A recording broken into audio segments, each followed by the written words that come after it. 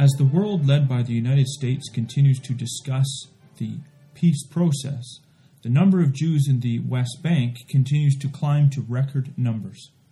Dave reasoned earlier on the Bible in the News this month that it is evident that the current round of talks on a purely political basis cannot go anywhere. If you didn't catch that Bible in the News, I recommend that you go back and listen to it. Well, apparently, the penny may be starting to drop for others. A report from a Hebrew newspaper, if you want the name of it, you can look in the written Bible in the News, because I will not be able to pronounce it. It reported that Israel's defense minister, Moshe Yaalon, came out hammering Kerry's security proposals as part of his peace plan as being, quote, not worth the paper it is printed on, and something that won't provide security for Israel. The newspaper also reported Yaalon calling Kerry inexplicably obsessive and messianic in his attempts to force the two sides into a peace agreement. Yaalon further said that Kerry has, quote, nothing to teach me about the conflict with the Palestinians. And he carried on and said, all that can save us is for John Kerry to win a Nobel Prize and to leave us in peace, the newspaper reported. Well, the defense minister obviously came under fire for such straight comments, but many Israelis could not agree more. Incredibly enough, even Obama was reported by the New Yorker on the 27th of this month to say the odds of completing the final treaty was 50-50.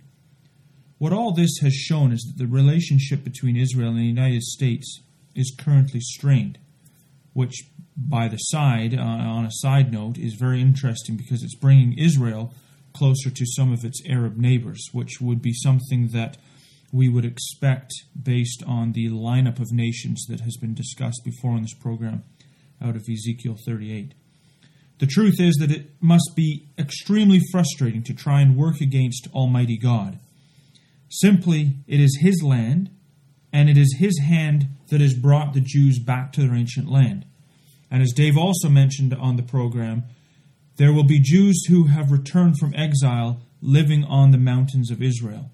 And that is what Bible students have expected for many years, and we are so privileged to see. Well, talking about being privileged to see God's hand, this week population data from the West Bank was published from the Israeli Ministry of the Interior that reports 700,000 Jews are living in the West Bank, including East Jerusalem. So despite all the world speaking of Jews leaving the West Bank, the opposite is happening. The population is continuing to grow just as God said it would. I found the numbers extremely fascinating, and I think that it helps to make the situation very real, especially when you think of how many of these people are living in small settlements surrounded by much larger Arab populations. That said, I decided to publish the list on the Bible in the News this week, and you can see it for yourself on the print edition. But just as a sort of a summary, there's 330,000 Jews that live in the eastern neighborhoods of Jerusalem, and there's a list of them there. And these numbers are as of December 31st, 2013. And in the towns of Judea and Samaria, it says there is 373,992,000. So 300, you can say 373,000 that are living in the little settlements and towns outside of East Jerusalem, but still within the quote-unquote West Bank. And to just go through them, in northern Samaria, there's a total of 2,646. In the Ariel Elkanah block, a total of 52,000. In Mael Adumim block, 46,458. Eastern Etzion, 5,492.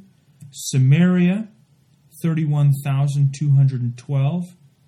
Beretar Elite, 47,311. Kiryat Sephar block, 65,004.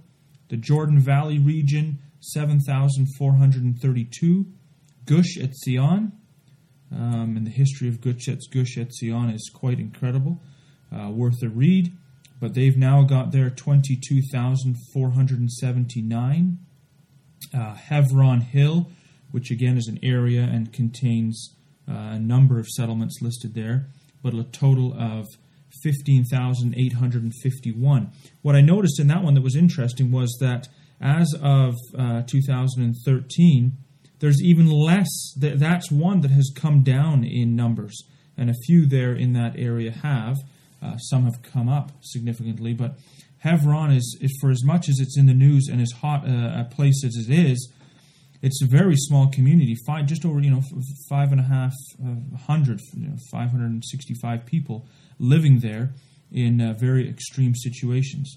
The Benjamin, or as it calls it, Benjamin region, which contains Bethel and a few other larger settlements, a total of 76,794. So on a total, we're looking at now into 700,000 Jews.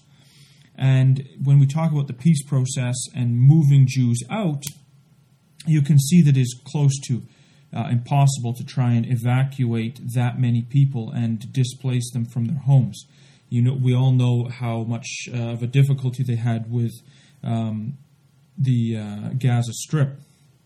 So the quote that I'm going to read is from Ezekiel 37 and verse 21 and 22. Thus saith the Lord God, Behold, I will take the children of Israel from among the heathen, whither they be gone, and will gather them in on every side, and bring them into their own land, and I will make them one nation in the land upon the mountains of Israel. Specifically, as we've mentioned again and again on this program, it's the mountains of Israel.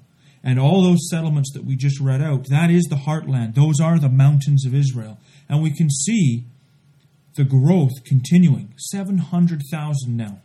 So we are living at the times, as it would call it in the New Testament, Acts chapter 3, the times of the restitution of all things, which God hath spoken by the mouth of all his holy prophets since the world began. Of that there is no doubt. The question that the disciples asked Christ upon his resurrection in Acts 1 verse 6 was, Lord, wilt thou at this time restore again the kingdom to Israel? When we see the influx of Jews into the mountains of Israel, the waste places being rebuilt, what we're seeing is the foundations of that kingdom of Israel being laid and being prepared to be reestablished. God is clearly working with natural Israel to fulfill his promise. And the question for myself and anyone listening is, are we ready? And I mean that for myself especially. Christ spoke of a parable of 10 virgins. 5 were wise, 5 were foolish. And the wise had oil in their lamps. The oil is the word of God. Are we full? The prophetic word that we look at so often on this program, God did not give us that so that we can be entertained. No, God has given us the promises so that we might see God's hand working in the world and in turn examine ourselves. Consider the words from 2 Peter chapter 3 and coming in at verse 9. The Lord is not slack concerning his promise, as some men count slackness, but is long-suffering to usward, not willing that any should perish, but that all should come to repentance. But the day of the Lord will come as a thief in the night, in the which the heavens shall pass away with a great noise, and the elements shall melt with fervent heat. The earth also and the works that are therein shall be burned up. Seeing then that all these things shall be dissolved, what manner of persons ought ye to be in all holy conversation and godliness? Now we know God is not literally going to burn up the heavens and the earth, but rather fill the earth with his glory, as it says in Numbers. So the heavens and the earth here, as is in many times in Scripture, it is political. It is the world order that we know is going to come to a complete end. We can think of Daniel chapter 2 with the nations, the images broken in pieces, and the kingdom of God established in the earth and takes over. Simply, that's what's happening. The world as we know it, the world order as we know it, will come to an end. And a new order will be established when Christ comes, when he establishes David's throne once again on the earth. And so, as it's asked in Peter, what manner of persons ought we to be? And that is as much a question for myself as it would be for anybody. But we know, as we see, we look in Israel, it is one of the greatest signs of our times, is God's hand working with his people. Sometimes in our life it seems like it's going slow, but in reality, when you think of the thousands of years of human history, we're only speaking of 60, 70 years of history of when it's really ramped up in establishing the state of Israel, and now in turn we look for the establishment at Christ's coming of the kingdom of Israel. Just yesterday, a mass prayer rally, I guess it might be 2 days ago, a mass prayer rally was held at the Western Wall in Jerusalem, which was held under the title, Prayer for the Redemption of the People of Israel and Their Portion. All these events that are in the news headlines regarding Israel are all shaping the character of the nation. They are praying about the peace process, that it might be thwarted, I believe is what they're looking for, because they can see, as they withdrew from the Gaza Strip, so they look at the West Bank and think, what is it going to be if we withdraw? We can't withdraw. It's God's land that is promised to us. It is not for us to give it away. And so the title was The Prayer for the Redemption of the People of Israel and Their Portion. I find that quite amazing. And just as troubles in our own lives can change us and bring us to God, so too on a national level with his people.